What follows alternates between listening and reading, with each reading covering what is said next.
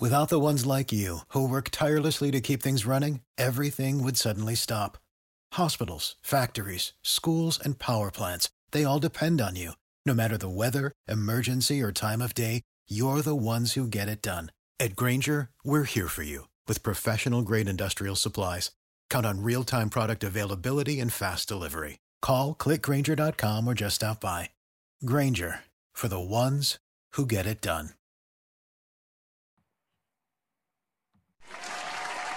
Thank you, and thank you. Hello again, fellow basement dwellers. This is your good friend Patrick O'Dowd welcoming you into another edition of Bandwagon Nerds. Bandwagon Nerds is a part of the Chairshot Radio Network on thechairshot.com, where we remind you to always use your head. Thechairshot.com. Always use your head. And it is a little sparse on the bandwagon today. A little sparse. It is just myself and Mr. Saturday Night. I almost called you Aesop. PC Tunney.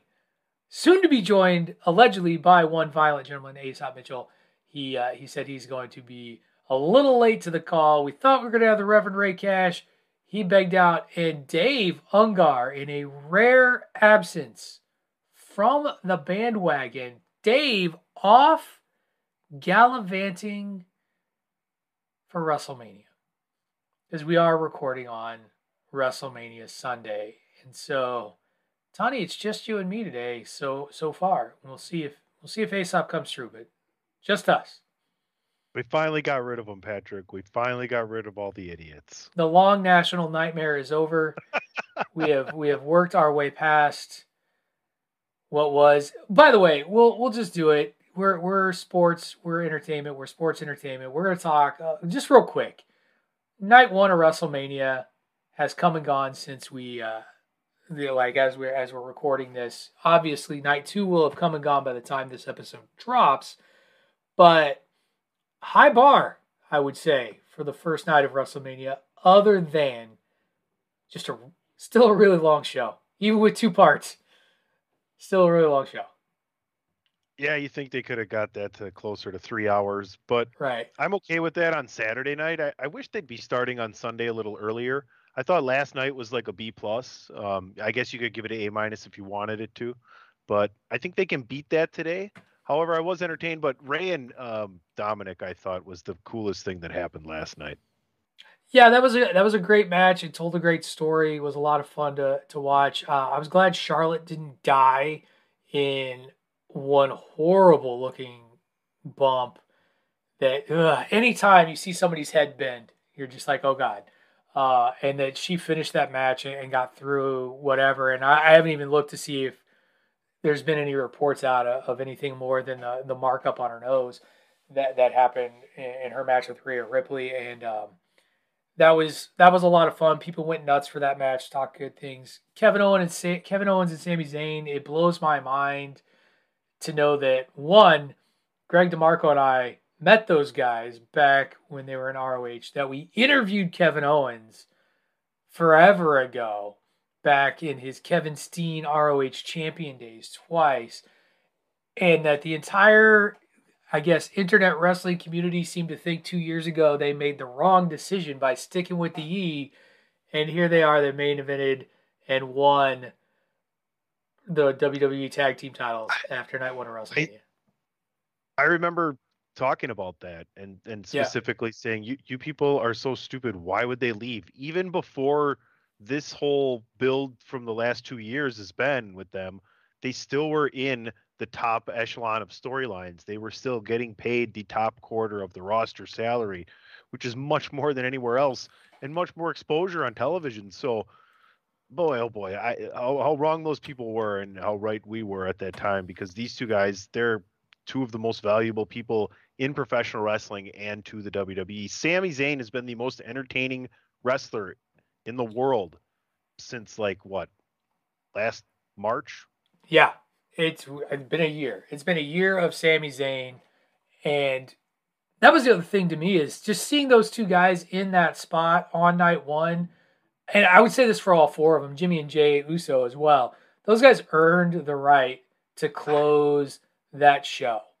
And that was just it was a well-deserved 20 some minute match that they got to put on to close out WrestleMania Night 1. Good for them. I know I played really leaned into my PC Tunney, persona and played the game with Greg on which match would close.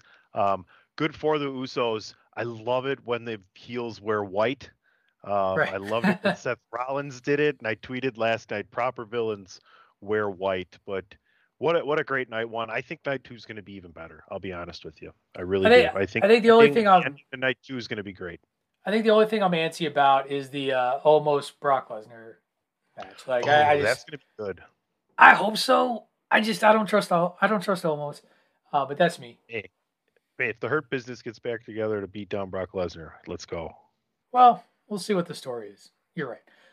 Okay, so here's what we're gonna do today. We have a lot to talk about.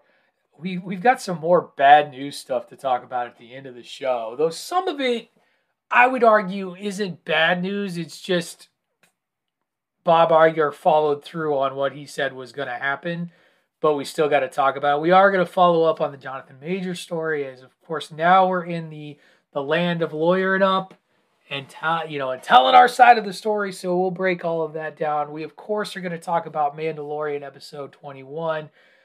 I got a little bit of a rant. It's a familiar rant, but this week in Star Wars added a lot of fuel to the Patrick O'Dowd axe that he likes to grind. The fire inside that I like to criticize over Star Wars. So we're going to talk about that. Some, plenty of trailers, and then, of course, news around the news. Just all of that stuff. And without Dave, noble listener, here's the thing: you're gonna get some of the sounds, as in none of the sounds. When I say some, I mean none. Maybe I don't know. We could just pick different ones. I mean, we could. Like, I don't even know. Do you even have a Mandalorian theme song? I don't know that you even have that. Because that's where we start. Like, usually this would be about the point where I say, let's get to Mando, and we'd have the Mando song, and you're looking, but I don't know how's that going. Just play boom. No, not that. We're not doing that. No, I don't have no banjos, none of that, no fake banjos. Oh, sorry, I did want to ask one last thing before we get into this. That is, kind of personal to you. What did you think of, was it Michael Che's April Fool's joke that he played on Colin Yost or whatever his name is on Weekend Update? Oh, I didn't watch it. Did you hear about what he did? No, I'm going to watch tonight. Can I spoil it? Because it's really funny. Come on. It's not a joke. It's a joke, but it's not a joke. Che pulled an April Fool's prank on his co-host for Weekend Update. Yeah, and? Okay, he basically told the audience not to laugh at his jokes and only laugh at Michael Che's jokes, and the audience played along, and it freaked out Colin Jost. It was pretty funny. Check the response to that. I know they've done before where they've written jokes for each other, and it's usually pretty bad when Jost makes a joke that only Michael Che should be making. So they've made each other uncomfortable before. It's true. I forgot you were watching WrestleMania on Saturday. So how could you have been watching Saturday Night Live? Yeah, and I was pretty much done after WrestleMania. It was a long day. I had two screens going. Convention all day. That's true. So. You did. You attended a gaming convention. Yeah, I had a really good time. Midwest Gaming Classic, and I know we're going to get to E3. I was going to bring it up then because that's something that did survive. But this is the first time it's happened since the pandemic, and boy, did they come back with just a great show. Greg Lucin and the crew down there did a great job. They brought in some Brew City Wrestling. They had tons of vendors. They had tons of video games to play. They had a LARPing room. They had a pinball tournament. They had free air hockey. It was a really, really good time. So kudos on them. Excellent. All right. So enough of this banter bullshit. We've been nice to each other long enough. It's time to get to the nitty gritty here. Is that you or me? What was that?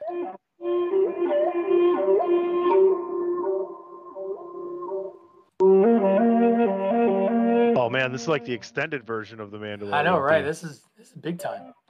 This is deep. Deep cuts with PC Tunney. Oh, where is it going to kick in? I think it's up here.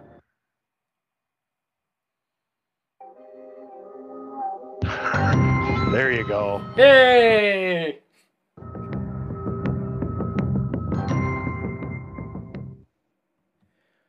All right, so here we are at episode 21, which I've decided, I don't know if you've caught this or not yet, but I've stopped going by the seasons, and I'm just following the episode numbers as the series gives them to us. Well, they call them chapters, right? They call it chapter 21. So I'm all about this.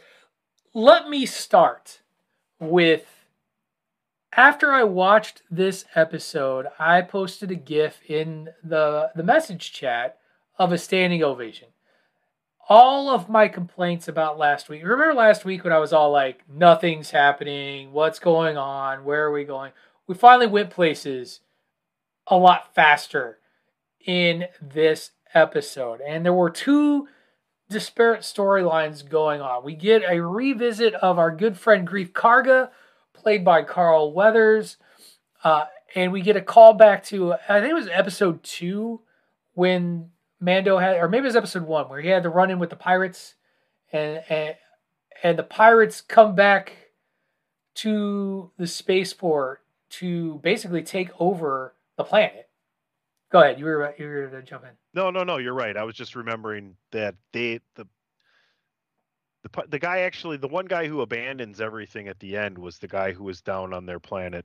Right. Kind of. Not the main guy, with just right. a couple guys that said, we used to drink here and now it's a school, and yeah. And I get the feeling that guy's coming back. Like, well, sure, because he got away. Right. Oh, and that's usually something to be ready for. But no, so these pirates come back, and we get our first kind of real look. This is, it's in Outer Rim territory. Grief Karga reaches out to Captain Carson Teva, who is one of the Outer Rim's outposts captains in the New Republic, the sort of the police squad of the New Republic. Receives this distress signal, goes to Coruscant, where we get a cameo from Tim Meadows, of all people. Hat tip to Tim Meadows. And it's like, oh, the ladies' man's in charge. It's the lady. What is your galactic query? They're not part of the New Republic. I don't think so. Yeah, I can't help you. Do it in the butt. Arthur for no. But Captain Carson Teva sees these pirates. He recognizes it as a threat. He goes to his superiors at Coruscant to see about getting support. We get a revisit from Elia Kane, who we see has moved up the ranks and is clearly playing the New Republic. Captain, in addition to trying to get help for, I'm going to forget Grief's little community's name off the top of my head, so drink, everybody. He also, what's that? What is his community something inside of Navarro? Because that's the planet, right? Well, yeah, Navarro. Yeah, that's I can't remember what the community is, but the planet's Navarro. But anyway, basically he tries to see about getting a squad to go out and help deal with these pirates. And at the end of it all, he's kind of uppity with Colonel Tuttle, Tim Meadows' character, and that leads to Captain Tuttle denying his request. And so Captain Teva goes to the Mandalorians, where our familiar astromech droid that we've seen from the earlier episodes with Mando comes out and has helped them find the location. And he begs the Mandalorian community to help Navarro.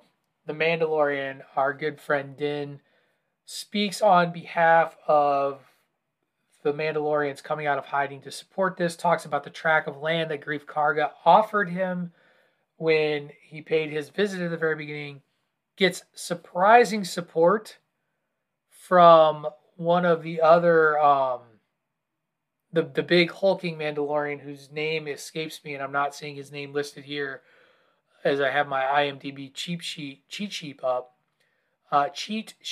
up. Uh, but he comes and stands up for Mando and this call, and so they go and they launch a That was plan kind to of eradicate cheesy. the pirates.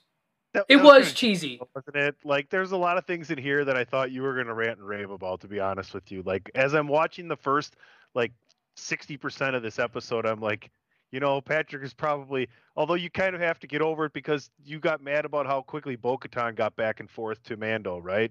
right? Like, how Same quick did, problem, by the way. yeah, and right, like he goes and asks for permission, meanwhile, and then comes back again, and then, then get other things.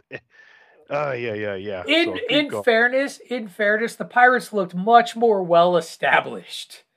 Like that they had done their looting pretty heavily by the time they How get there. So I felt like there was a passage of time as opposed to episode whatever where Mando's like, I'm stabbed, get help, and it was like shoot shoot, and there's Bo-Katan saving the day.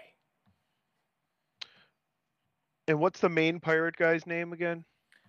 You know what? I'm just gonna cheat here. Hold on. Mandalorian episode I'm like looking 21 in. Just summary. watch this too. Anyway, that ship, that big ship that came in. Yeah, that was if you remember from Rogue One, it's a Corsair that Gorian Shard is the Pirate King's name. There you go. Yeah, that ship is pretty sweet. I would love to build that and have that as a Well, Star Wars Lego ship. easily one of my favorite parts of that episode or of Rogue One is when that ship makes its appearance and rams a Star Destroyer to destroy the shield generator thing. Like that was awesome. Excuse me, I got a little sniffle. This one though is a little different color wise with the black and the white though, I believe. Yeah, like it's clearly like the pirates took it and painted it and made it their own. That's what I would. Yeah. Right. I do want to point out a little bit of an Easter egg for fans of the Star Wars Rebels franchise. You get a brief appearance by a character early in the episode called Zeb. So anybody who's seen Star Wars Rebels, Captain Teva, he talks to this kind of large alien dude when he's trying to figure out whether to, offer help. That character Zeb is a very significant character, and this is the second sort of major Star Wars Rebels moment that we've gotten, and Zeb being a part of the New Republic, and so that was massive, and it just continues to sort of add fuel to the fire that maybe we get some Ezra Bridger down the road, and that could be pretty exciting. Why wouldn't you continue to further, unexplored content that's being consumed positively, right? Right. You talk about the different avenues that they have. Why not? This one's going so great. This story's going so great. Why can't we use part of that here as well to make things? It just makes things more cohesive, right? It's kind of the thing that I don't know if Star Wars has actually done more than Marvel. It's interesting because Star Wars has so many gaping holes, but I don't know. We're going to get to those gaping holes at the conclusion of this review, because that's ultimately where we come down to. So the Mandalorians, cheesy speech notwithstanding, do agree to go and take on the pirates, Goran Shard's Corsair ship. Bo-Katan and Din providing aerial distraction and support while dropping the other Mandalorians on the ground to take care of the pirates on the lower levels. There's some back and forth fighting that eventually leads to the Mandalorians winning the day. So big win for them. Good for them. But what ends up happening afterwards is that the Mandalorians agree to stay on Navarro and take that strip of land. And then the Armorer, and I guess I forgot to mention this, Bo-Katan leads the operation, leads the assault. She's the one who makes the game plan. She's the one who gets them coordinated in their attack and pulls it all off. it is one of the coolest parts of this episode where they're traveling in hyperspeed, whatever you want to call it. Yep. And while they're traveling in hyperspeed to get there is when they're doing the homage of her giving orders to everybody in like some kind of cool 3D blueprint that they're watching on how things are going to happen, when these physical Mandalorian drops are going to happen, what Mando's going to do in his ship and things of that nature. And it's just a really cool thing that happens in this episode, her giving these orders. It's inspiring. It's a cool thing to watch. She does a great job with it. It's a great thing for her character, and it's something she's also has experience doing. Absolutely. And that even comes to a bigger head at the end of the episode when the armorer, the leader of this Mandalorian group, pulls Bo-Katan aside. And it's like the light has dawned on the armorer that for the future of the Mandalorian people, there needs to be a recognition and maybe a change in their ways a little bit. And she chooses Bo-Katan, who has not been a follower of, quote, the way, orders her to take her helmet off, walks her amongst all of the people of the Mandalorians and says she is going to be the one to unite and bring back the scattered Mandalorian people, which I'm telling you, I guess that's how we're going to get Sasha Banks back on the show and some other folks. Sorry, Mercedes Monet, whatever the fuck we're calling her. But it's fine. And it's a big deal because she's the one who stands up. I was wondering if maybe I could get a little backtrack on some of the harshness I was getting when I thought I said the armorer actually didn't completely dismiss Bo-Katan when she said. Oh yeah, I was gonna give you credit because she said that she acknowledged that Bo-Katan. I wasn't the one who pushed back on you by the way, on that. That was one Mr. David Ungar, who's not here to eat crow. Convenient, Dave. You just happened to go to WrestleMania on the day that you need to admit you were wrong. I just think that that's a little fortuitous, if you will. Welcome into the program, by the way, Mr. Aesop Mitchell, Violent Gentleman himself. Hey, oh, hi. You're talking about it. What are we talking about? Book of Boba Mando or something like that? Something like that. We know you don't watch the show. It's fine. You don't have to chime in. And that's okay. We're almost done talking about the episode, and then I'm going to complain about Star Wars a little bit, so it'll be fine. Sounds good. By the way, Dragons, fine. Oh, that was a great movie. And Tony, you should definitely go see it in 3D. Like it's built, the movie is made for 3D. Like I know, I seen the trailer in 3D. And the movie itself was just a great time.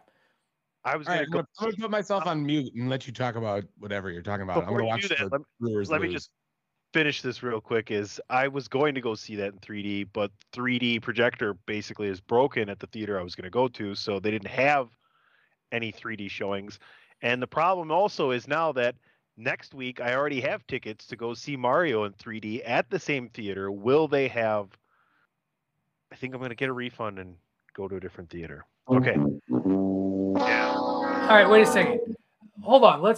Just because Dave's not here, I still have sound bites, and this is for both of you. Like, what are we doing here? What are we doing here? What happened? Just because I don't have the Mandalorian song.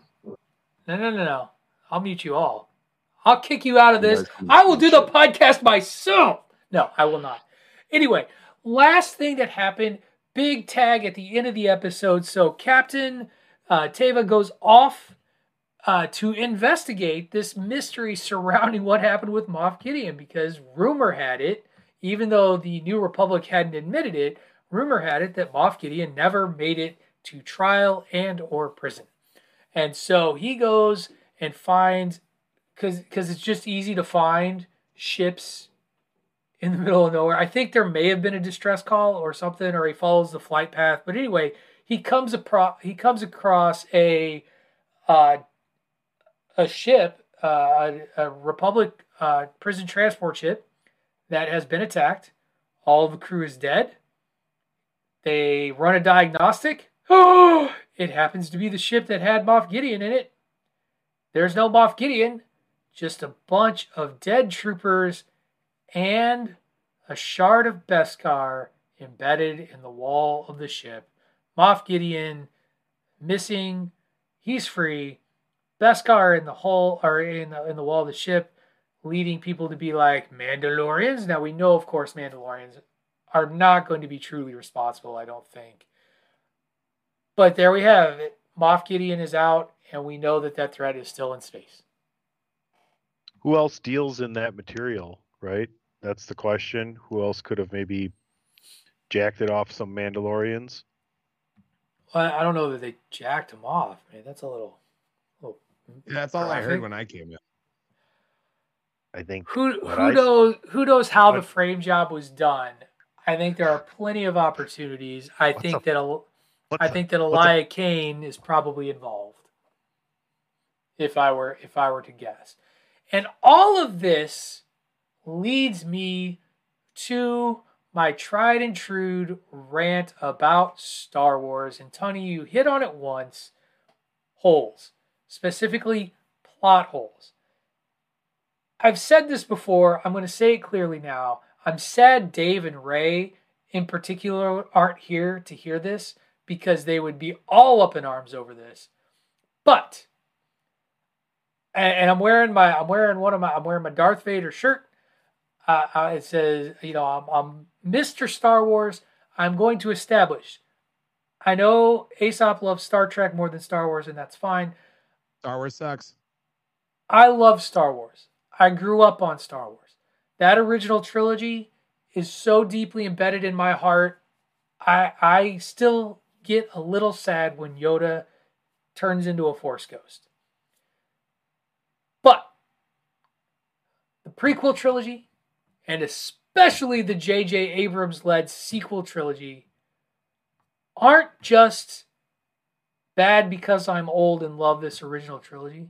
They're bad stories that tell an incomplete picture that can't be rectified without fixing it through other shit years later. And here are the two latest examples. Mandalorian is setting up how the First Order came to power. The First Order, the primary bad guy in 3 movies that came out damn near 10 years ago, we're fixing now.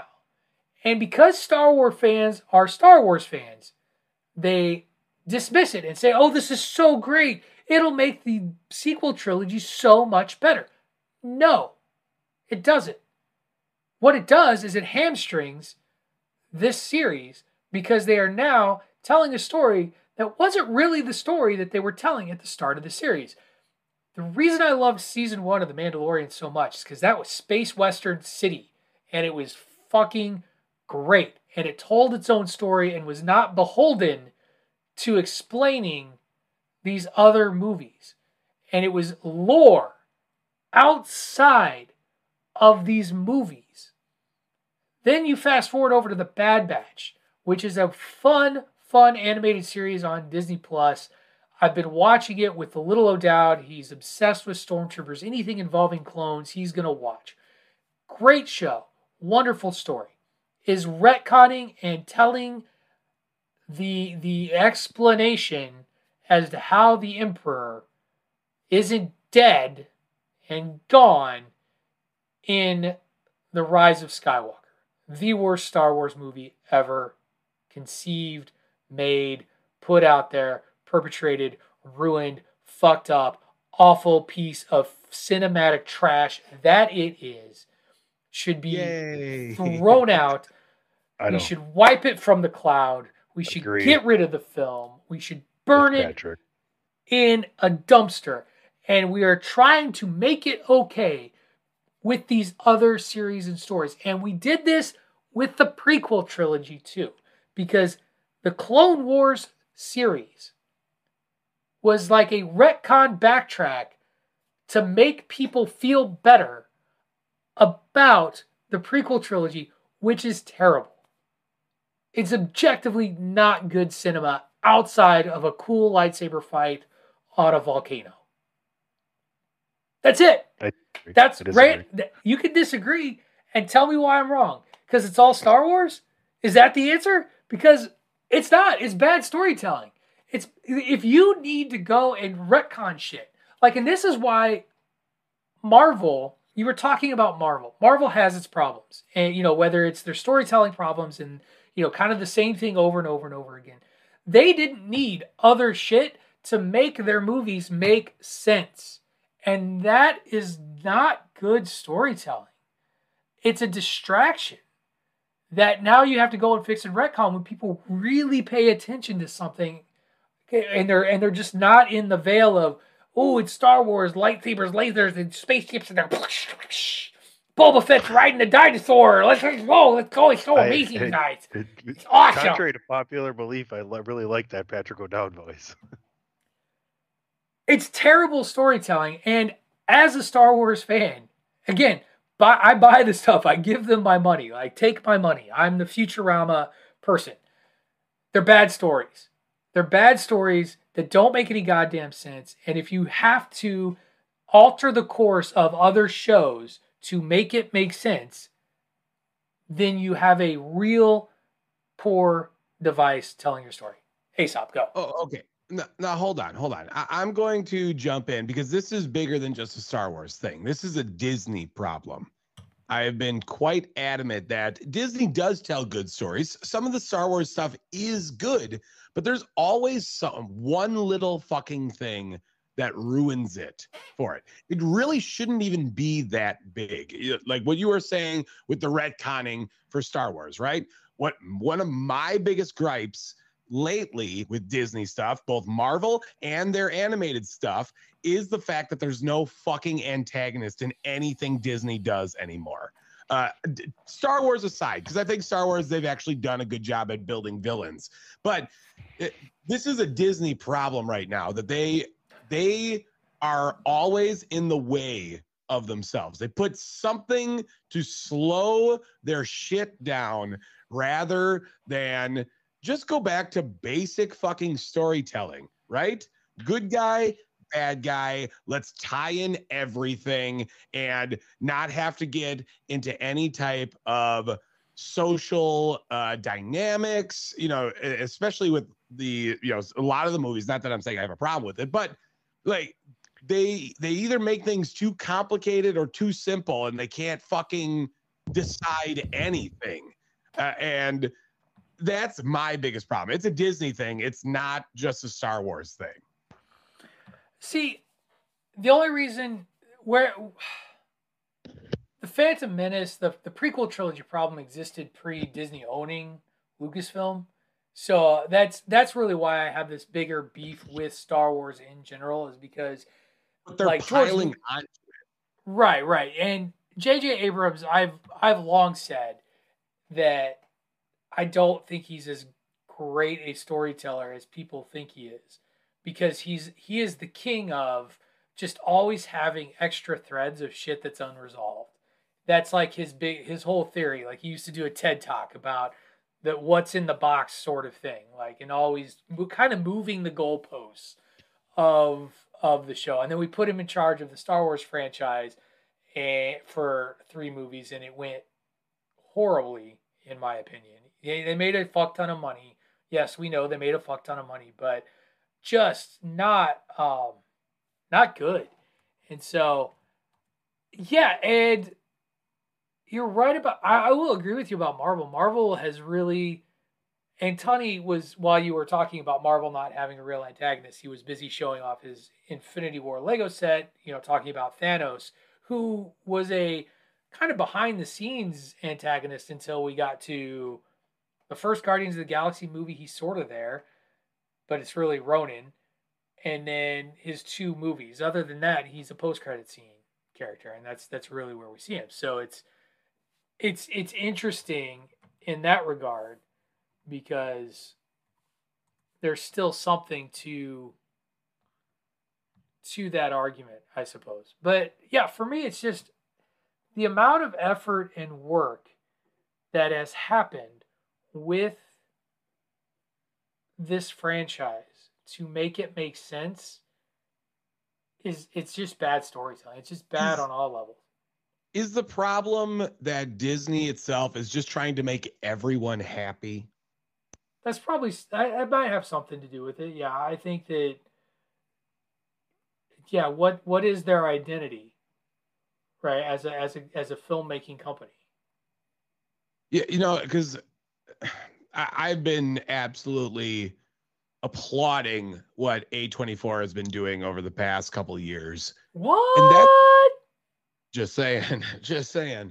And I think a big portion of that is they don't give a shit. You know what I mean? They're out to make the best movie that they possibly can and put out the best product. But, with Disney, they want to make every last character, every last fan person happy with the way that things go. And I think at that point, it's been making a problem that I don't know if they're going to be able to understand on how to fix, because they just want to make sure that everyone's happy all the fucking time. I don't know. Maybe I'm just crazy. Maybe I've been drinking too much of this honey wine, but see, and this is why, Tony, I'm sad that Dave chose WrestleMania over Bandwagon Nerds, and that Ray couldn't make it, because those two would be fighting me on this rant today. Yeah, I mean, I'm not going to even try, because we're just completely on separate ends here. I get what you guys are annoyed with. I completely understand. It just doesn't bother me like it bothers you guys. I'm willing to accept there's some faults there just because my overall love for Star Wars, right? Like, I feel like it's okay to leave some outs that'll never get attended to. And he's a midichlorian guy. Yeah, it's unfortunate. Yeah, he's okay with Palpatine inexplicably being alive. All right, we're going to take our first commercial break on that note. Star Wars, bad storytelling. It's okay. We're going to get to the trailer park. Bad storytelling, PC Tony, everyone. Yeah, there you go. Really okay, I don't know how you connected those dots, but go ahead. Oh, it's a tangled web. It's like, just interlocked. We're going to take our first commercial break. When we come back, we're going to head over to the trailer park and then talk some news around the nerdosphere. As always, PC Tony is wrong, and you are listening to Bandwagon Nerds here on the Chairshot Radio Network, a part of the Chairshot.com. Our bodies come in different shapes and sizes, so doesn't it make sense that our weight loss plans should too? That's the beauty of Noom. They build a personal plan that factors in dietary restrictions, medical issues, and other personal needs so your plan works for you. Noom doesn't restrict or shame when you want to treat yourself. Their flexible program focuses on progress instead of perfection. You don't have to give up carbs or anything. And with their daily lessons, you can learn something new about your food choices every day. After just a few days of using the app, I learned how to recognize cues for overeating and how to choose the right foods to feel full. Stay focused on what's important to you with Noom's psychology and biology-based approach. Sign up for your trial today at Noom.com. That's Noom.com. And check out Noom's first ever cookbook, The Noom Kitchen, for 100 healthy and delicious recipes to promote better living. Available to buy now wherever books are sold. Support for this podcast and the following message come from Corient. Corient provides wealth management services centered around you. They focus on exceeding your expectations and simplifying your life. Corient has been helping high achievers just like you enjoy their lives more fully, preserve their wealth, and provide for the people, causes, and communities they care about. As one of the largest integrated fee-only registered investment advisors in the U.S., Corient has deeply experienced teams in 23 strategic locations. Corient has extensive knowledge spanning the full spectrum of planning, investing, lending, and money management disciplines. Leverage Corient's exclusive network of experts to craft custom solutions designed to help you reach your financial goals, no matter how complex they may be. Real wealth requires real solutions. For more information, connect with a wealth advisor today at Corient.com. That's Corient.com. Corient.com.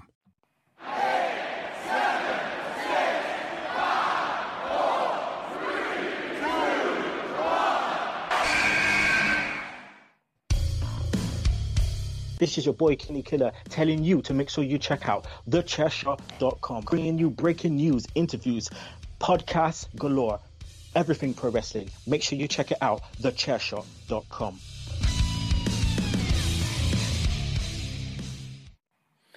All right, welcome back, everyone, to Bandwagon Nerds on the Chairshot Radio Network, part of thechairshot.com, where we remind you to always use your head, prowrestlingtees.com/chairshot, all that fun stuff. All right, there's no David Ungar, but we have a PC Tunney.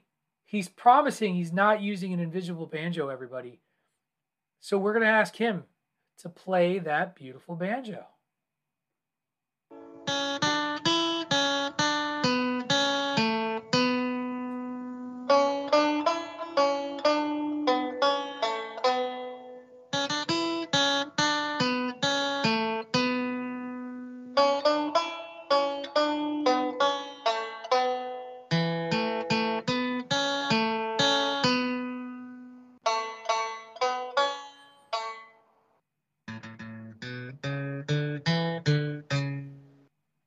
And Aesop has fallen asleep.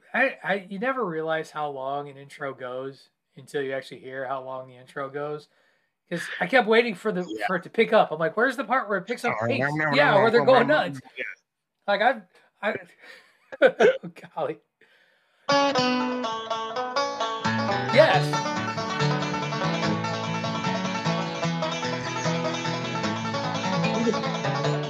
That's 30 seconds waiting for that shit.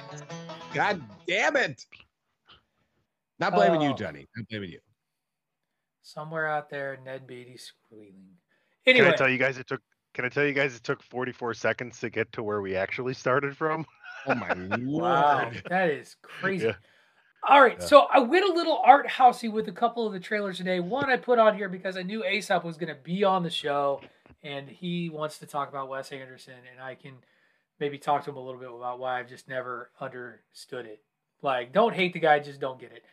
But we're going to start with a documentary that I sort of stumbled across that I'm kind of excited about because love him or hate the dude, Stanley Kubrick is one of the most influential filmmakers of the last 100 years.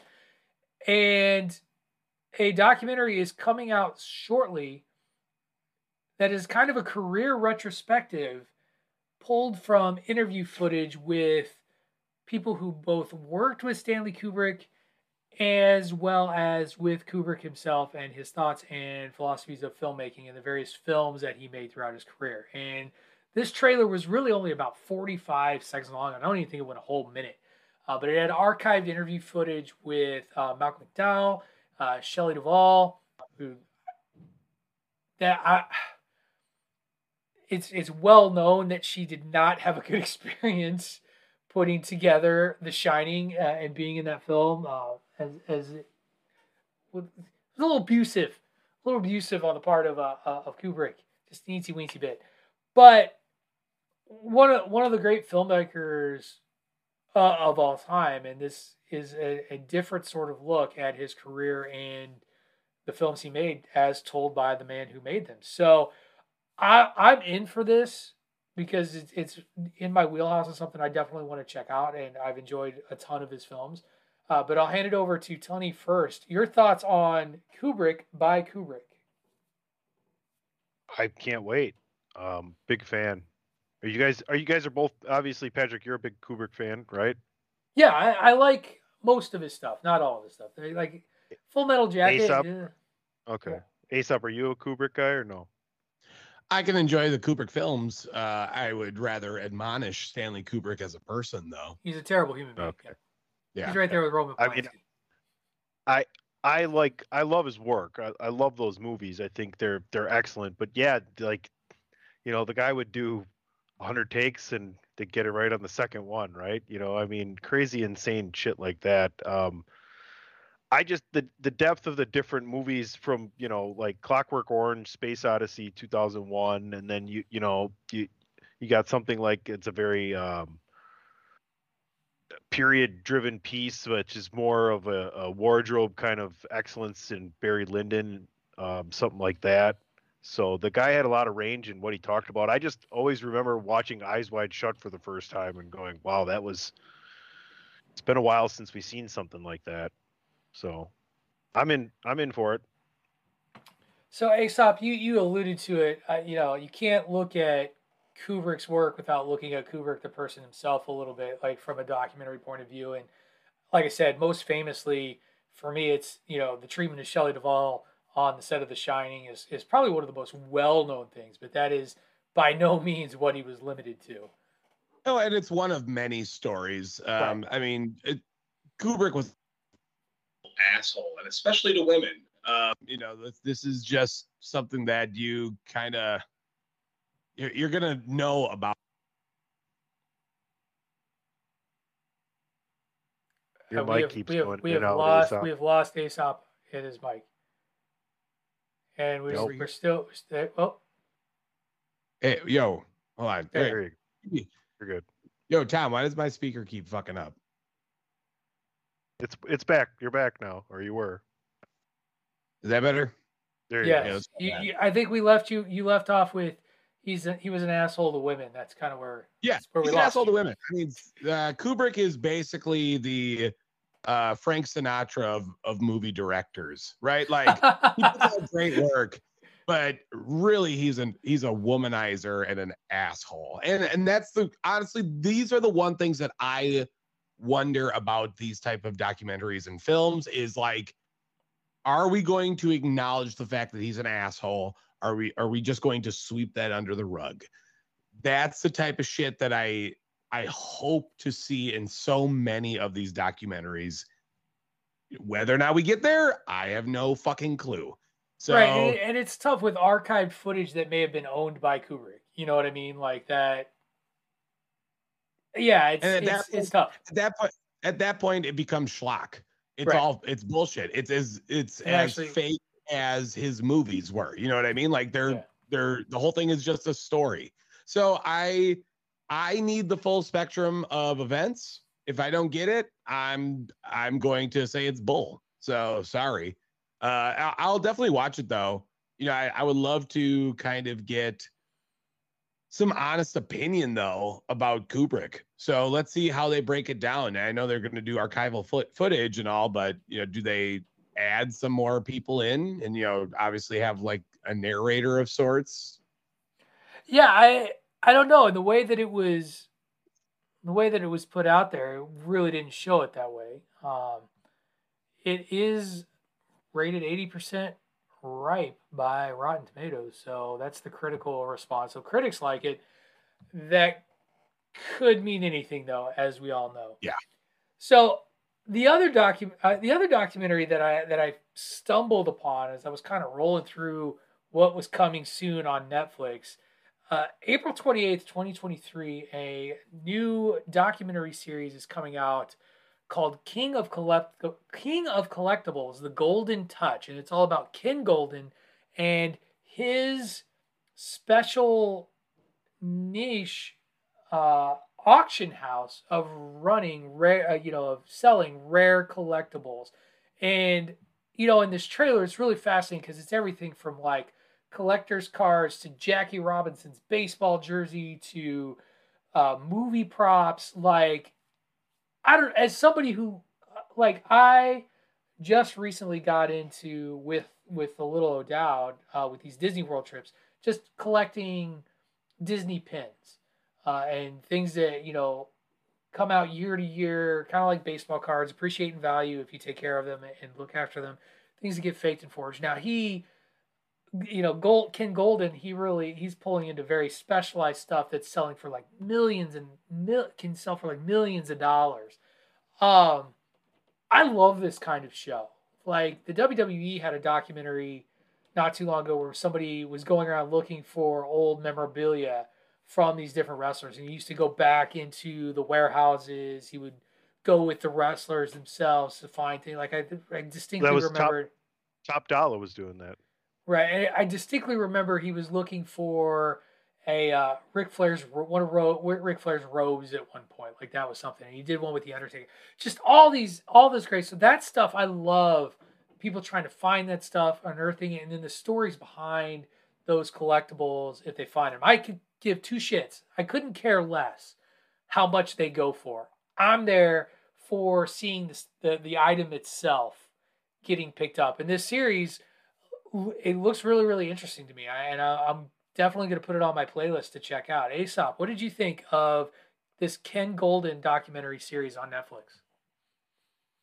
I'm a big collectible guy. I've spoken many a time about it. I've collected so many things, and you all are lucky that you asked me to do this, because I was about this close to heading down to Kenosha and getting me a vintage Godzilla figure that I really was wanting. But I'll have to. Sacrifices needed to be made. Yeah, Where were you yesterday, Mr. Closed. Closed Sunday on Saturdays. So you should have been at the Midwest Gaming Classic. Sorry, I was working, making money, being funny. Damn it. Whatever. Yeah. God. But the show itself, I don't think I'll watch it. I'll just be honest. It's not something that's going to be at the front of my viewing list, because I just have so much shit to watch. And sorry. Looks cool though. It'll be fun to see maybe some like Facebook like clips, you know what I mean? Like something that shows like a 2-minute whatever as I, work through the day. Tony. I mean, I asked you before the show when it was coming on, so it looks good to me. I actually got to see some really interesting collectibles yesterday. You talk about, non-sports kind of things, but like the DeLorean with the outfit from Back to the Future, the old Batmobile, the Wayne Mobile from Wayne's World, a couple Jurassic Park cars. So, the scope of things that they can go for. One of the coolest things I thought was like the live bidding, because they were selling things online, and these bids were coming in at live time for them. So going through that and seeing these people, it was like a $1.9 million bid on something. That's serious. That's not like, oh, we're bidding on this $30 baseball card. Who's going to get it? I wonder if he gets his hands on the One Ring Magic card we talked about a couple weeks ago. I mean, that's the thing. This collectible thing, it crosses so many different genres, right? So that's for sure. It's dangerous. It's all encompassing within whichever genre of fanaticism you have. Absolutely. So Aesop, how much were you willing to pay for a vintage Godzilla collectible? Yeah, what would you do for a Klondike bar? Well, first of all, it was at a store, so they were selling it for $20, and I have it on good authority that looking at it, I think it's about 70. So yeah. You better get over there and pick it up then. I feel good about it not going anywhere. Valid. At least for right now. Yeah. All right. Well, okay, Aesop, it's your time to shine, because we're going to talk about the. It's funny. Pull back the curtain a little bit, noble listener. Bandwagon Nerd Chat pops up. Aesop shares a trailer. Aesop almost never shares a trailer, unless it's A24 or apparently Wes Anderson movies. But Wes Anderson has a new movie coming out. I take it back. Aesop likes to share things that other people have shared more so than. Whoa! This is some bullshit. I'm just saying back-to-back shares that have come across my desktop. Anyway, this was not a repeat share, but Aesop shared a trailer for Wes Anderson's newest film, Asteroid City. Tom Hanks was one of the prominent stars you see in there. Scarlett Johansson, Jason Schwartzman, because he's in every one of Wes Anderson's movies. It's funny because you played it and I'm like, I don't know. I don't really care for Wes Anderson. I don't get it. And you were like, well, did you watch it? Funny story. I've now watched it twice because it was in front of the Dungeons and Dragons movie. So I got to see it again, even, against my will. But I have an appreciation for like Wes Anderson's artistic look and style of film. And the funny thing that happened before I knew anything about the movie, I hit play on the trailer. 2 seconds in, haven't seen anything other than the color palette of the trailer. I'm like, this is a Wes Anderson movie. And then the dialogue started. I was like, this is definitely a Wes Anderson movie. Oh, of and, course. And then the story gets, told, and I don't even, as is often typical, you don't entirely understand what the story is necessarily right away, other than people are a little off, because they're always a little off. But I'm gonna. Oh, and I felt like Tom Hanks was channeling his best Harrison Ford in his like curmudgeony, gravelly voice talk. That was I was like, hey, it's Harrison Ford, except it's Tom Hanks being Harrison Ford. Hey, Tom. I'm sorry, that is Tom Hanks now. That is what he's been doing, right? What did he just do the other month? Was like Man that Called Neighbor. Otto. Yeah, where he's where again he's a curmudgeon. And he was fucking Boss Hogg in the Elvis movie, in which he was a old fat. You don't need to. It's not good. But there's so much more in this Asteroid City than the cast than what you just had mentioned. They didn't even show everybody. Yeah. But Tilda Swinton's in that. Of course, she's been a regular. Bryan Cranston's in this. Ed Norton, Adrian Brody, Steve Carell. Willem Dafoe, Margot Robbie, Scarlett Johansson. I mean, like Jeff Goldblum too. This is going to be a super fun movie. And even for the pastel aesthetic, it's different. It doesn't have the same mixture of colors. This is very bright, even for a Wes Anderson film, who I tend to like his storytelling. I love the deadpan. It always works in that comedic style that he's going for ever since, watching movies like Rushmore and Royal Tenenbaums, and obviously so much more after that. This looks like a fun movie to me. It's basically Wes Anderson's Nope, is what I'm getting from it. So I'll see it because I'm a big Wes Anderson fan. But I would encourage at least other people to at least watch the trailer and kind of attempt to digest what the hell they're watching. Tony, are you going to watch the trailer and digest what you're watching? Oh no, I watched the trailer and I've seen almost every Wes Anderson film. Some of them I couldn't finish. He's like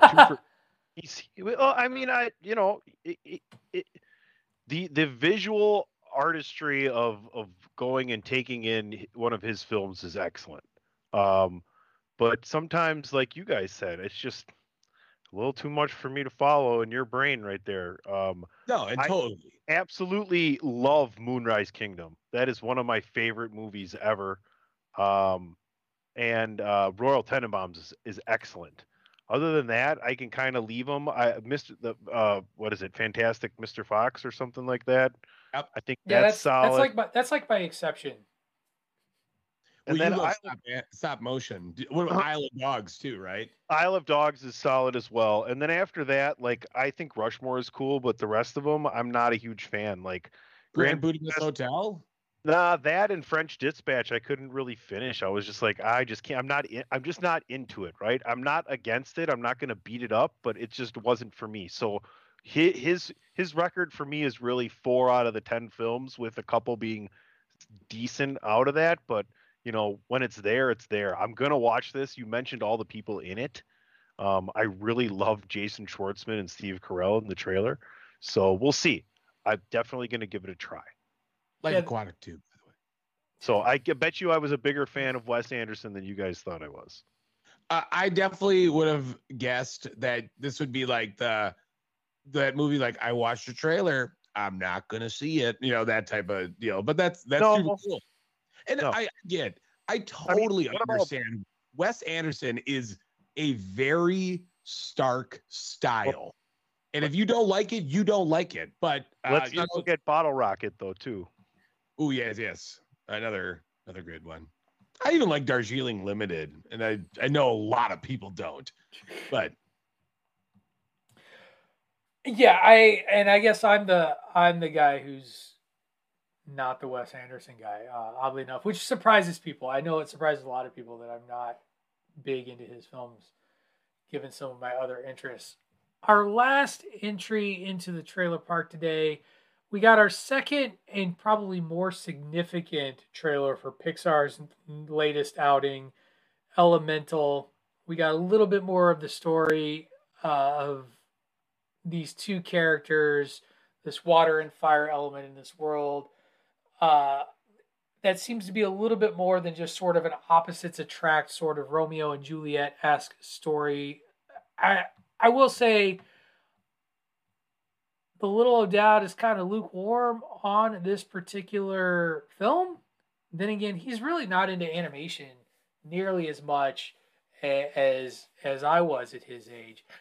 I think the thing that I found really interesting is that we got kind of a better look at sort of the background stories of these two characters' families, particularly this fire character and what seems to be a very sort of immigrant tinged family, like owns this restaurant that sells a particular type of food.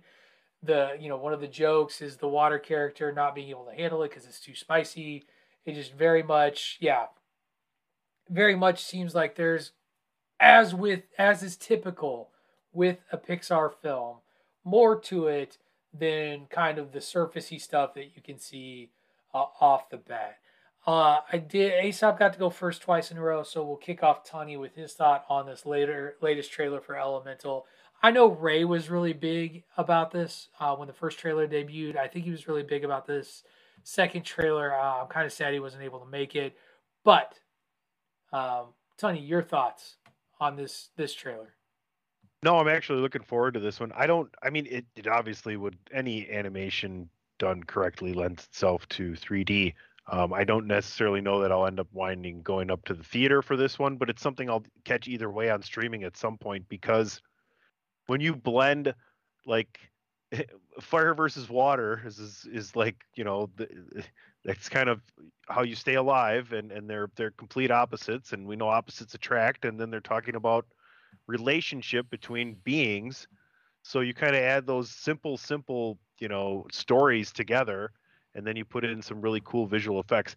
Patrick, you talked about the fact that the water guy was eating maybe some like spicy meatballs, it looked like. And what happens when water gets, boiled, it creates steam, and out comes this bubble, and the bubble belches, and it was pretty funny. So I'm looking forward to it. Looks like it's going to be a good time. As a good transplanted Midwesterner who loves his bland brown gravy and nothing spicy, I felt that right there. Was that heartburn? All of it, all of the fire. Like, that's me. Aesop, you seem to be kind of iffy, and you're a big Pixar guy. So what's up? I am. Look, and is it going to be visually stunning? Absolutely. But what did I just speak about towards Disney? There is looking really mighty like there is no real antagonists in this film. And it's looking to bring a lot of social commentary again. And by no means am I saying is that a bad thing. You heard it here first, everybody. Aesop is upset that Disney is too woke. There it is. But my problem with it is that it's been a consistent run of films. We have seen this in so many of the films that they have been doing lately, that going back and breaking the formula isn't bad. Please just get a villain. Get a villain, for the love of God. Get a fucking villain. I was very excited about the initial trailer, and seeing this new trailer, it just toned it down a little bit. I don't know how I feel about it, because it still doesn't lend too much of the story. We can make assumptions as to what's going on, but in this case, I have a pretty strong feeling that I would be wrong with any assumption I could possibly make. Right? It's about coexistence. I mean, basically. Yes, but if we're just going off of like the supreme basics, normally you could still get a little bit more to that. Oh, we're talking about a relationship between fire and water, Aesop. Like we're going as extreme and basic as you can fucking get. Elemental, if you will. Ooh, what? No, stop it. Stop No, it. yeah. Oh my gosh. No, I mean, but basic. I'm just saying, It's like, at least with storytelling. But this is what you are saying is like Indiana Jones, an adventure. Oh, okay. Like Indiana Jones. But that's what that's what you're fucking telling me right now. Like, that is like, oh, coexistence. Yes, I get that. That's what we saw. But there definitely is a deeper story. And normally we can get a little bit more. When we saw Soul, we got a little bit more. Initially, we thought we knew it was something about death, right? And then we saw like the next trailer, it broadened it a little bit to not only death, but life as well. So like, you know, there's a build, there's a progression, and not to mention like, you know, death, life, and jazz. You know, like there's so much more than what you are just saying. Oh, it's about coexistence. God, you didn't know the fucking movie by now? Bottom line, Aesop's had enough of this woke Disney bullshit. His new podcast will be airing opposite Joe Rogan on the Fox Podcast News Network. Coming to you soon. I know it really makes me sound terrible, but I'm just trying to say that, like, Disney is just playing it so safe, right? His first guest on his new podcast will be Sean Hannity, followed by Tucker Carlson. Tucker Carlson better pay me to get on the fucking. We'll call it Triple Threat, and it'll just be about how terrible Disney is and its woke agenda. Oh wait, okay, I can't keep that up. Let's go on to something else that's dead. E3 announced this week, canceled for the second year in a row.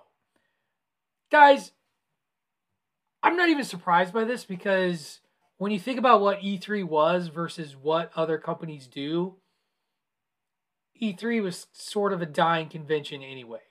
So for those of you who don't remember or don't know, E3 used to be like the video game convention. Like that was the San Diego Comic-Con, if you will, of video games. And each of the major companies like Sega, Nintendo, Sony, Microsoft, they would come. Video game Blizzard would be there, company EA would be there, and they would do their panels and they would show their upcoming slate of what's coming for their various platforms, their various games, all that. People get really excited. And it was a big deal. Like E3 was huge. And now everybody else just kind of does their own. And it's left E3 on the outside looking in. And it's felt inevitable. So I don't know how much of a story it is other than 2 years. It's not a story. Well, and so here's my thing. Should E3 give it up? Or do you think they try again next year? Because, you know, of course they're putting out the statement of, well, we're going to give it another go. Like, the money's got to run out at some point. Like, read the room, right? E3 has to rebrand is what it does. Yeah. Because we all assume that it's always going to be about it's always going to be about games, right? But it's the Electronic Entertainment Expo. Right. You know what I mean? You can easily turn this into something different, something like a PAX East, or, you know, like PAX East is a huge convention that still gets a good draw. They don't do just video game stuff. Nope. They turn it into another Comic-Con type deal, but they also like broaden it and make it like a gaming tournament as well. Why can't E3 do that? This has been a story that's actually happened for more than just, you know, like the past couple of years. E3 has been losing, you know, like sponsors and partnerships quite regularly. Nintendo left a good while ago. And I think Microsoft left too, right? Obviously Sony did. Sony opened their own shit. Right. Like what? You want to go and fucking, you know, use fucking Ubisoft and shit like that? Be my guest. But I don't think this is a real story. I think we all knew that E3 wasn't going to survive in its current state. And I don't think they're going to die. They just have to change it up a little bit. Tony, what do you think? Well, as someone who just was at a gaming convention yesterday, as we record, you talk about how is it quasi? I'm sorry. You comparing the Midwest Gaming Classic to the fucking E3 is apples and cherry tomatoes. Like Well, one is. That's funny because you said Nintendo doesn't go to that anymore, yet Nintendo was at the Midwest Gaming Classic yesterday. No, they weren't. They were. I was there. It's not the same thing, Tunney. It is not the same I thing. understand that, but you want to know what? But you want to know what the biggest difference is? The Midwest Gaming Classic happened, and E3 didn't, because you talk about getting it more at Comic-Con convention, and that's what it was. Big vendor hall, and on the other side, just a great display of video games, from arcade to pinball to computer to everything else. And then you talk about bringing it, making it more convention style. You throw in things like nostalgic cars from movies that nerds love. That's what they had. They had gaming tournaments. They had one of the World Tetris gaming tournaments there. They had a pinball conference tournament there. So you throw in things like that. I know it's not the software gaming thing that E3 is, and that had all the different people that are way up on the chain for that. But you brought up the fact that making it more of a Comic-Con convention as opposed to just a gaming software convention. And that's where I said they could pull from what I was just at yesterday, because what they did yesterday, they sent out an email the night before saying, we set record sales we never thought were going to happen, so please be patient with us tomorrow as you come in and get in. And they did a great job. So I have very limited experience in that. So all I can tell you is what I experienced yesterday, and I understand it's a different horse, but at the same time, you can always learn from things that are a little bit similar from you. Sure, you're absolutely right in that sense, but again, one is what you went to yesterday was about the past, right? Things that have already been. But there was a lot of things there of new console makers and new game makers there, kind of displaying different things as well. But it's not to the E3 level. And I agree. That's the upper echelon of what they're coming next for. I understand. Well, yeah, that was the upper echelon. Right. Yeah. But like a good idea that like comparison though is like what Patrick said. It's San Diego Comic-Con. That's what it was for E3. Like E3 was bringing all the new stuff in gaming world, and now they're just not able to do that because the companies realize they can make so much more money and get so much more attention brought to them if they just host their own, whatever. You get Nintendo Treehouses, stuff like that. And here's what's really interesting about, because San Diego Comic-Con, San Diego is still a big deal. However, it's not quite the big deal that it used to be, because studios have also started doing this too. Like Disney does D23 every couple of years, has its Star Wars their Star Wars thing every so often.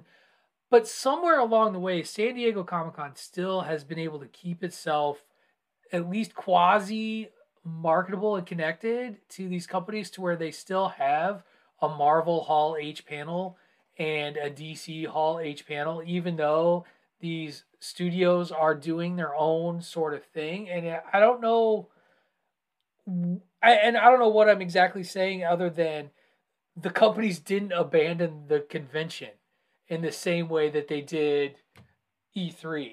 And kudos to the Comic-Con people for keeping that going. I also think San Diego would have survived, because I do think they had even started to shift a little bit as they started to get less, and the pandemic kind of forced them a little bit more to pay attention to that as well.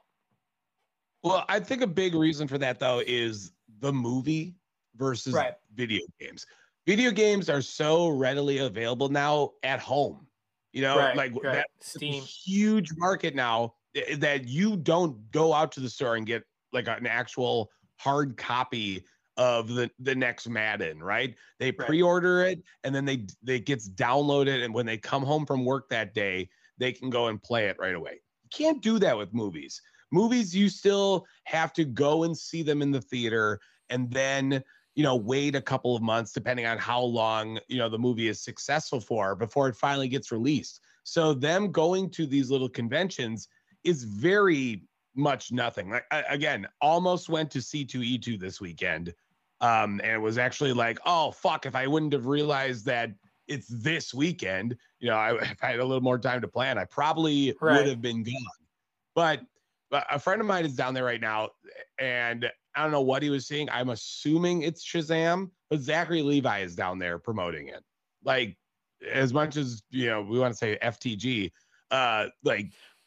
he's down there promoting his shit, because the only way that they make money is if they go to the theaters and see Shazam and realize that it's a hunk of shit, and then, decide, no, I don't want to buy it. Maybe Shazam should just die like the rest of the DC movies in this current universe. But, that's a different story. Sorry, I was quenching my thirst there. Yeah, I don't know. Yeah, rest in peace. E3's dead. E3 is dead. At least all right, let's move on to our last story before we head into our second commercial break, and then talk nothing but Disney to wrap up the show, because they are our entertainment overlords. In the world of articles Patrick shared before Aesop did, but Aesop shared anyway, we have an animated Scott Pilgrim versus the World series. Sorry, anime, which is a form of animation, but Japan. Yeah, you did it right, Pat. Jesus. I did. I got it right in the correction. But that wasn't really the news. The news was that the entire cast from the Scott Pilgrim versus the World movie is voicing the Scott Pilgrim versus the World anime. That's right. You love Michael Cera? He's back. You love Jason Schwartzman? He's back. You love Anna Kendrick? She's back. You love Aubrey Plaza? Back. Brie Larson? Back. Chris Evans? Back. Everybody back for Mary Elizabeth Winstead. Come on, though. Fucking Ramona Flowers. Yeah, she's all right. God damn it. All right. You okay? Do you need a hug? Proceed. What? She's fine. You can only the second biggest character in the fucking movie. Like, the whole movie revolves around Ramona Flowers, and you're just like, we're gonna name Anna Kendrick. Jesus Christ. Okay. Tony, how excited are you to not watch the Scott Pilgrim versus the World anime series with the original cast back, including Mary Elizabeth Winstead, American Treasure, Mary Elizabeth Winstead, that everyone cares about and remembers so well? You just couldn't remember her name. I already know it. I mean, yeah, but whatever. I'll start by drinking. Okay. Brandon Routh back as well. You talk about the cast, and all these actors and actresses are excellent.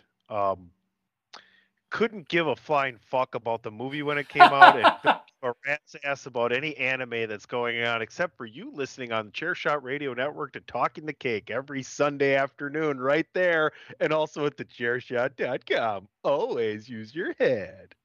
That's cocky. All right, now I will defend Tony. I really think you should watch Scott Pilgrim versus the World. I've seen parts of it. Wow, it's a really good movie. It's highly entertaining. It's a video game culture film at its finest. Like A B C D E F G H I J K. All right, you're muted for a minute. Okay. Aesop, go ahead. Why don't you generate some excitement? Like, I'm looking forward to this. I think it's going to be fun. Like, me forgetting Mary Elizabeth Winstead's name notwithstanding. Like, she's not exactly a memorable actress for me. It's fine. It's fine. I forgot Mae Whitman, too. You didn't get all mad about that. She was Huntress, in Harley Quinn. Yes, patient. Birds of Prey. No, look, Scott Pilgrim versus the World is a movie that is near and dear to my heart. It's very funny, and as long as they stylize it in the same vein that they did the movie, which I have a fair assumption they are going to, because of the fact that they got the entire fucking cast to come back. I mean, why wouldn't they? And the Scott Pilgrim manga line is very good too. Yeah, I read them all before I went and saw the flick. Yeah, and it's true to, you know, the comics at that point. Give me all of this. I didn't get a chance to see it. Is it movie or is it going to be like miniseries or whatever? I don't know that I saw it. I don't know that I saw that in the report. I just saw that they announced the cast. I would say if it's an anime, that it's probably going to be in chunks, though. Maybe 7 parts, like the books. Yeah, and I know it's going through Netflix too, which says series more than movie. I also I'm a little bit hesitant on Netflix because like some of the stuff they do is really good, like Castlevania and whatever. But some of like the anime stuff, does not have that type of ring to it. So I'm hoping they do it justice. I think they will because of the property itself. So let's go. Isn't the most encouraging thing though the amount of returning cast? I mean, it's the whole cast. Like that is the big selling point. Is that right? I mean, as like far as movie. like. No, he's talking about like, is it going to be good, and can Netflix ruin this, and can it hold true to what it was? Well, you can have a great cast, but have a shitty story. Like, yeah, but these are a lot of people that have done a lot of different things that know what it's like to maintain the integrity of what they've done in the past. Like you talk about, there's a lot of different actors and actresses on here that have continued characters on from different things. So it's true. That's true. That's true. No, I too am looking forward to it. I think it'll be fine. I think it'll be a good movie. I think what happened to Asa? He just wanted to talk about that and he left. He was only here until he's done. He got to talk about his thing and now he left. Yeah, I guess message received then. Damn. Oh, there he is. Welcome back, Aesop. I accidentally clicked back to my. Ladies and gentlemen, we are nothing but professionals here on the Chairshot Radio Network. Highest of quality on the podcast. And of course, no professionalism for me. Woo! Whatever. We are the best of the best because we always use our head. TheChairShot.com. Always use your head. Every time we play that sound, and Chris Platt gets his wings. Okay. We are going to head into our second commercial break where Aesop will continue to drink heavily. We're going to talk a bunch of Disney when we come back, revisiting the Jonathan Major story, talking about cuts, and some casting news. All that and more on thechairshot.com. Bandwagon Nerds. We'll be right back. Promotional consideration paid for by the following. Hey folks, PC Tony here. Thanks to our new partnership with Angry Lemonade, you can save 10% on physical products and digital commissions using the promo code ChairShot. Head to angrylemonade.net to check out their amazing catalog of products and services. Use the promo code ChairShot to save 10%. That's angrylemonade.net. All right, welcome back after that piss poor outro by myself into commercial break. We're back. I'm a professional. Because I always use my head. I do want to remind everybody, if you love what we do and you want to hear Aesop Mitchell, talk about anti-wokeness and Scott Pilgrim and yell he's drunk, and PC Tunney, talking about his retro gaming conventions that he went to. Nintendo was there. Can I just want to throw something out there, and this is like a for real thing I can say to plug something on. You're about to plug the ProWrestlingTees.com/chairshot. Yeah. DP wore his, gaming is dangerous. Take this with you Zelda shirt where the Chairshot logo is handed to. I had to sit there and watch him talk to like good dozen and a half people about the shirt because everybody wanted to know what it was about. So if you're a gaming nerd, head on over there and grab that shirt. People will ask you about it. That's what these shirts are meant for you to have happen to you, is people ask you where you got it and why you're wearing it and what it means. And by dozens and dozens, he meant thousands of people. Thousands. No, it was like there was probably about 15 people that he sat and had a good 3-4 minute conversation with about his shirt when they asked him about it. Hey, if it gets If it gets us up from 29 listeners to 34 listeners, I'm all for it. I'll take it. As it is, I love wearing my Bandwagon Nerd shirt with its Mario lettering and all of that. And that is also available at prowrestlingtees.com/thechairshot, as are a ton of other shirts that are available to you. $19.99. Spend a few dollars more, though, if you want something that feels nice on your giblets. Get it soft style. Your body will thank you. Okay, let's talk Disney. We had a couple pieces of casting news that came through this week. The first in regards to the Wonder Man series, which frankly, I may have forgotten was happening until I saw news that Wonder Man has cast its villain. And in this case, it's the Grim Reaper. He's known for two things. He's got a goofy looking scythe gauntlet, and he's Simon Williams' brother, Eric. And he has now been cast. And I'm trying to find the guy's name because I just skipped over it. Demetrius Gross, who is in the series Fear the Walking Dead, is playing the villainous hero who turns to villainy after he thinks the Avengers killed his brother. Or were responsible for his brother being dead. And he's been, buddies for all kinds, buddies with all kinds of antagonists within the Avengers canon. In an introductory series involving Wonder Man, it probably makes sense that his sort of most known enemy or kind of biggest enemy within the comics outside of the Avengers would be the antagonist taking him on. I know absolutely nothing about this guy. I have not watched a second of Fear the Walking Dead. The picture in the article has him holding an axe and looking sufficiently menacing, so I believe he can do that part. How hyped are we even for a Wonder Man series, and do we care about it at all? What do we think of the casting? Where are we going here? Aesop doesn't care. I know this because he's anti-woke. Well, no. Here. First of all, I'm going to give them an applause here because I have a feeling it's going to be more Moon Knight-esque. Oh, in which here, we had hold on. Let's give him the applause.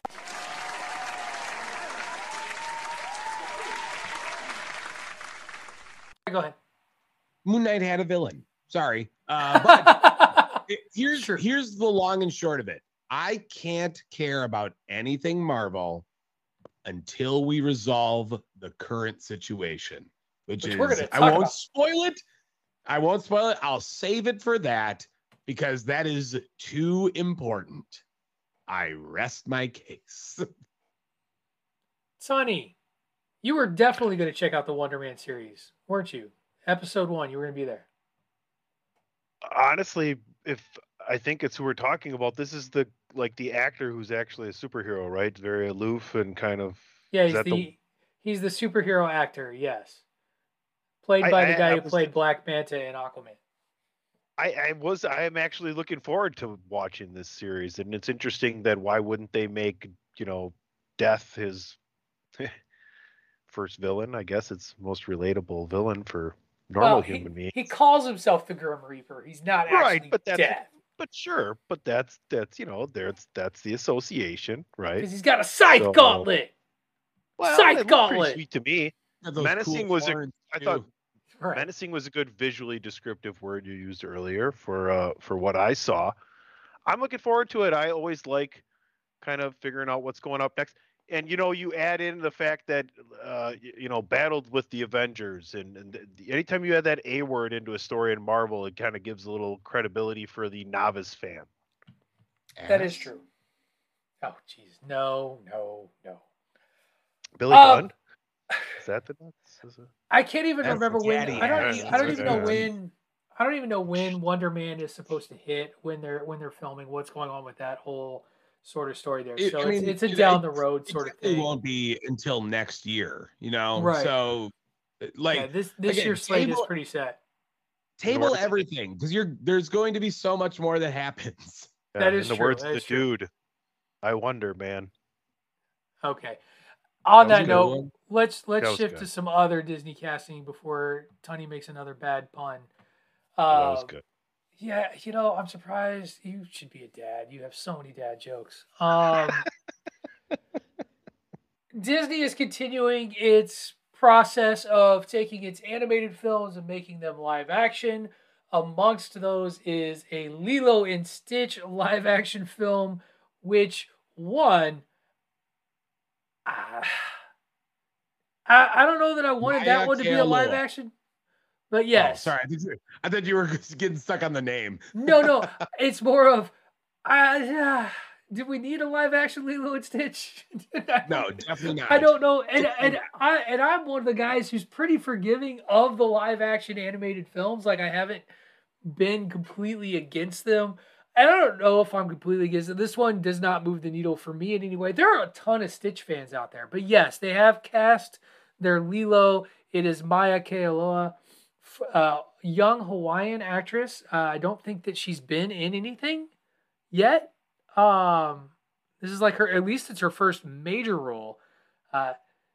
Zach Galifianakis, I can't pronounce Galifianakis at all. The pronunciation is right between two ferns. You can find it. Right. Stop it. Just stop with no. What? What did I do?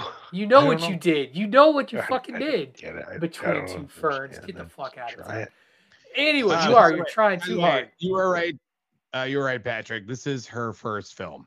Her first anything. Right.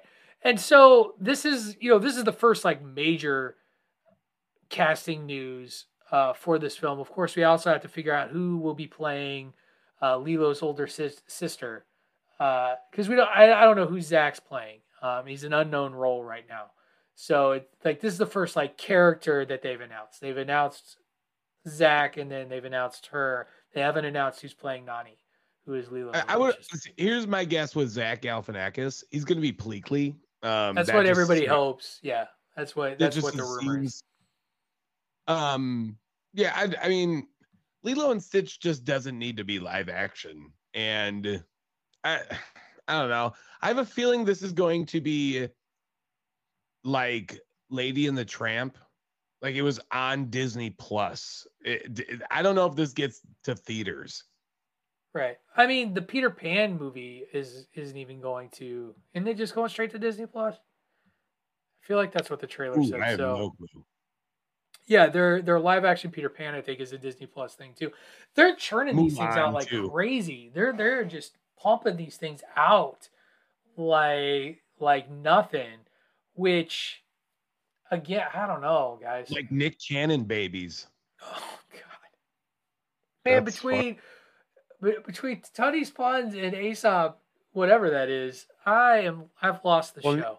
Okay, I've lost control of the show. So here's to you guys. Drink up. Cheers. Aesop.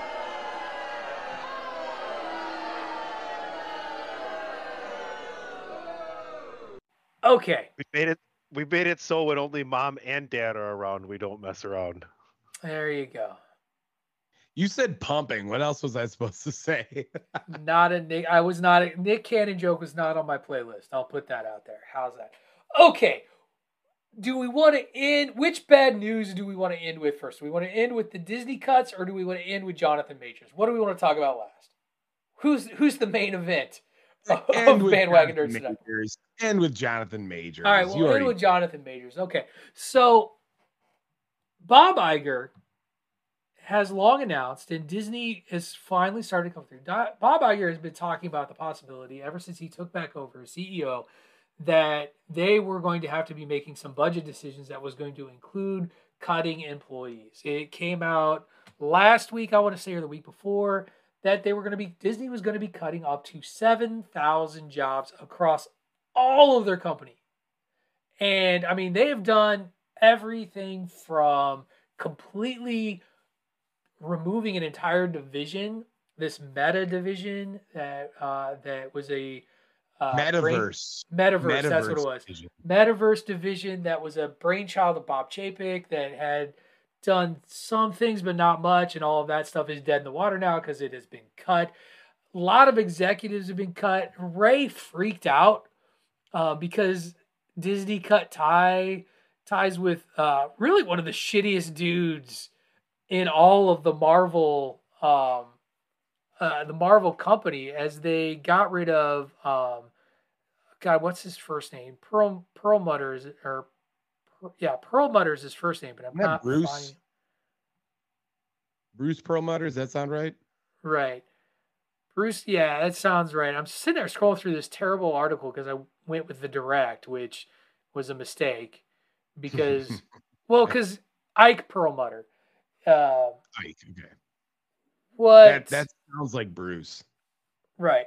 But basically, this guy was he was a major part of Marvel in multiple divisions. He was a well known like he and Kevin Feige did not get along at all. In fact, Feige almost left the company over Perlmutter's presence. He's a big Trumper. He was one of these guys who a couple of years ago tried to like overthrow the Disney board, flexing his role in Marvel. And by the time we got to him getting let go, Disney/Marvel had done everything they could to take away his power, basically putting him in charge of next to nothing with a $5.5 million salary. So they cut him. These are the types of cuts that are happening. ABC News laid off several senior executives as Disney follows through, and Bob Iger is basically, for those of you who know anything about wrestling, he's Nick Khan. He is doing what they brought him in to do, and that was trim, fat, and a lot of the people that are losing their job right now, at least at the executive level, are redundant executives.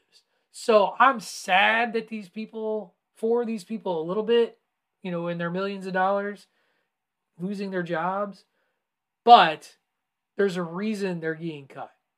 And so I'm not that sad. Dave was like, Disney's a shit show. Tony, is Disney a shit show? It's funny that you asked me that question because I was going to kind of compare it to shit, which flows downhill, right? Usually the shit gets put upon the lower, but eventually when it gets put upon the lower enough, the upper suffer from it, right? Like when people can't afford to go on Disney vacations and can't afford to do this, that, and the other for their family with different Disney things, that means the money that all the executives get and all the bonus money that they get because the numbers are so excellent isn't happening anymore. So when that shit comes downhill, it's got to go somewhere and it builds up and eventually it affects the upper echelon. What's a Disney vacation? They buy another island in the Caribbean. Yeah, Disney literally owns 2 islands in the Caribbean. I'm talking about me. I don't know what a Disney vacation is. That's something I'll never afford. But I've been on 2. Shut up, Patrick. Going on a third one in November. Right after Thanksgiving. Stop. You got to come to the Dells and hang out with Patrick here at the end of June. We got to talk about that at the end of the show here. All right, let's get it going. But look, here's the thing. What isn't a shit show lately? Disney's a shit show. We just talked about E3. Fox is a shit show, obviously, as it like got rid of everything. Yeah, like HBO and Discovery, like Warner Brothers, they're all shit shows. I mean, that's just what the world is right now. And look, we are just a couple of years removed from a complete standstill in the economy and the world. And I don't think they realize that. I think that a lot of these corporations kind of figured like we would bounce back so quickly. I mean, clearly it didn't happen that way. This just is what it is. It's the world that we live in and will build from. But I feel like they got anxious and they jumped right out of the gates, and maybe even before those gates even opened. Yeah, I think you're dead on. I think that I guess, it's one of those things. I think everybody kind of gets caught up in the miasma of 7,000 jobs and thinking that this is this huge collapse. But, Disney was not operating sustainably. And many of these companies were not operating sustainably. And the pandemic only made it worse for a lot of these companies. And yeah, Chapek is really, he's just, or not Chapek, Iger. Iger is, again, he's doing what he was brought in to do, and that is to try and get them back where they want to be. Because let's also be real, like, it's not like Disney is making, is in the red. They're just making less money. Yeah. They do have an ongoing. Isn't as green as it was before. Right. They are embroiled in an ongoing war with Ron DeSantis, which is a lot of fun to follow over in Disney World. It's awesome to follow. And this, again, 7,000 jobs again across a multi-bajillion-dollar company where most of it isn't the little guy, too. Like, that's the other thing, is a lot of this is not happening at the lowest of lower levels. And yeah, like that just kind of, it is what it is. Disney, I would argue, is less of a shit show post-pandemic than a lot of other places are. Even with its controversies that it's facing. Twitter's a shit show, too. Oh, Jesus Christ. Good stuff. Good stuff. All right. Let's get to what was the news of the week last week. What is still the news of the week this week in terms of Marvel and Disney. That's the Jonathan Majors story. As everyone knows, last week, Jonathan Majors was arrested for allegations of domestic violence and abuse, including choking his girlfriend. We talked about this last week in our sort of instant reactions, and Ray's not here. I know he has had a very impassioned response to just kind of how he sort of sees this whole situation. To say he is skeptical would be a little bit of an understatement.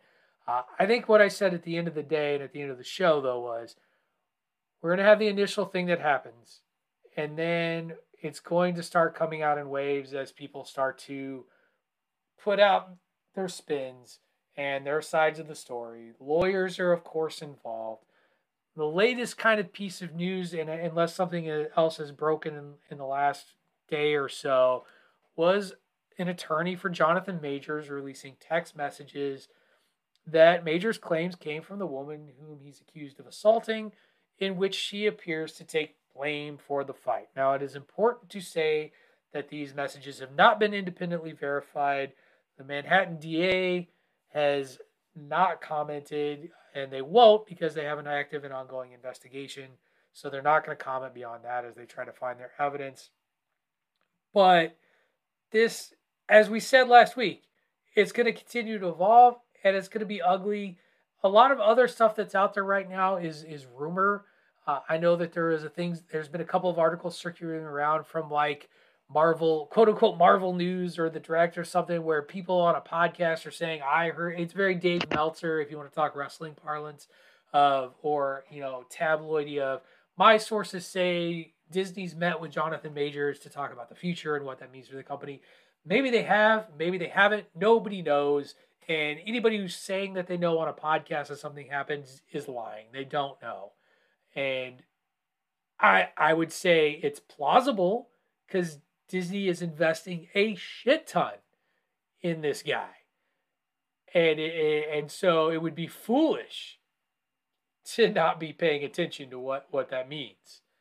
But I don't know if we're really anywhere new with this story. Aesop didn't get a chance to comment on it last week, so I'll let Aesop talk first. But I think it's going to be a back and forth for a while now, and that's where we are. Well, I mean, this is why I can't focus on Wonder Man. I mean, the next almost decade is going to be so heavily wrapped around not only Kang but Jonathan Majors, right? Right. I mean, the truth of the matter is there is a good probability that Kang is put into every Marvel movie going forward.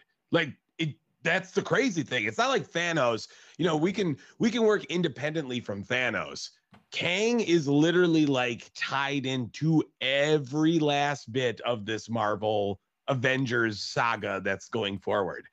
So, I mean, I can't really focus on anything else, because if Disney has to recast, that is huge. Now, as this story evolves, it looks better for Jonathan Majors now. Right. And again, I'm not making any assumption. This is just based off of what I see.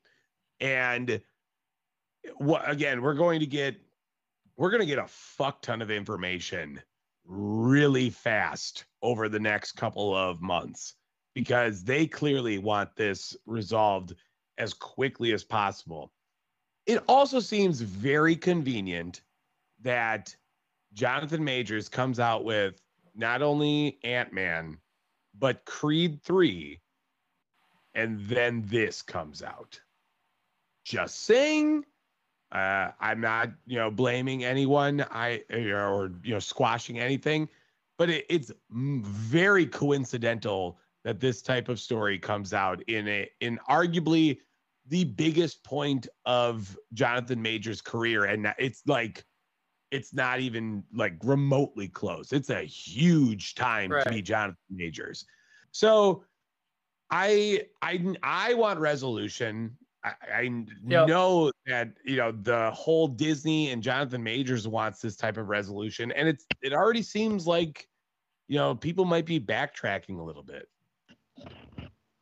Right. And I mean, that was even something that was happening as we were recording the podcast last week. Like we were I think it was Tunney found it on Google after Ray kind of pointed it out, that already there seemed to be some sort of question / retraction that was being released. So I don't know. I think you're right, that there's just going to be so much more that comes out from this, and as you see in news media a lot, at the very bottom of articles, this story is developing.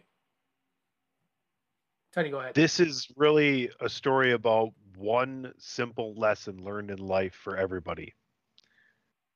Whether it tips one way or the other, or whether it's both sides to blame. This is a story about the company you keep. Yeah, it's almost elemental. Oh, Jesus. Okay, Christ. good for you. Wow. That didn't hit as well as mine did before. Now you know what? Nothing is hit, guys. I want to thank you for doing that. I mean, I win.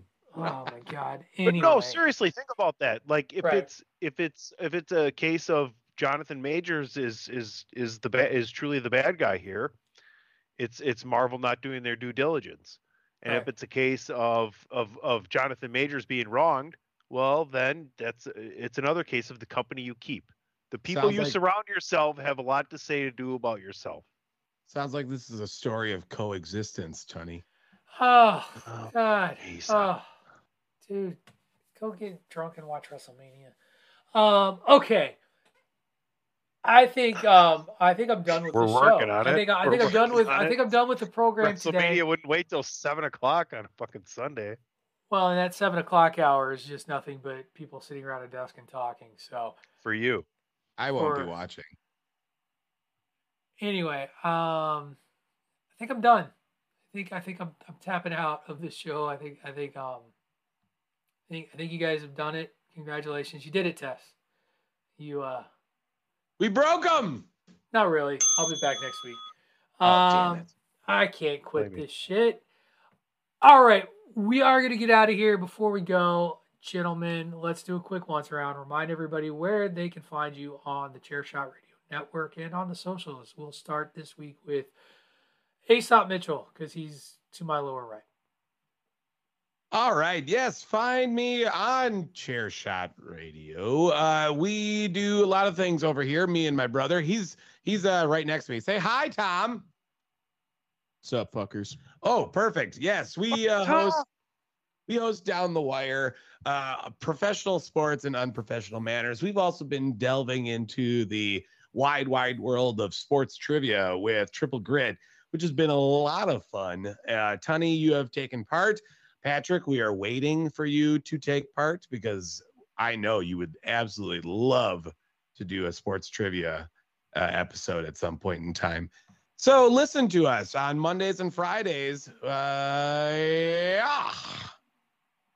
Or Thursdays and Sundays. Chairshot Radio Network. All of your favorite streaming platforms. Patrick, take it away.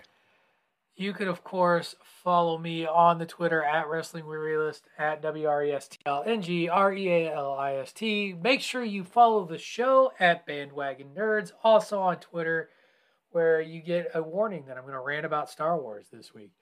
Also, you can catch me on the Chairshot Radio Network every Monday, Tuesday, and Wednesday. Mondays, talking nerdy stuff with these jokers. Tuesdays, talking hockey and or music with David Ungar, although not this week because Dave chose WrestleMania over me. And Wednesdays with Greg DeMarco, talking wrestling on the Greg DeMarco Show. That's going to do it for this week's edition of Bandwagon Nerds. Make sure you get yourself out of the basement. Get some sun. Go catch the Dungeons and Dragons movie. That movie was a lot of fun. Will make you feel better about the world you live in today. It rolled a natural 20. You have been listening to Bandwagon Nerds on the Chairshot Radio Network here on thechairshot.com. Save big on brunch for mom, all in the Kroger app. Get half gallons of delicious Kroger milk for $1.29 each. Then get flavorful Tyson natural boneless chicken breasts for $2.49 a pound, all with your card and a digital coupon. Shop these deals at your local Kroger today, or tap the screen now to download the Kroger app to save big today. Kroger, fresh for everyone. Prices and product availability subject to change. Restrictions apply. See site for details.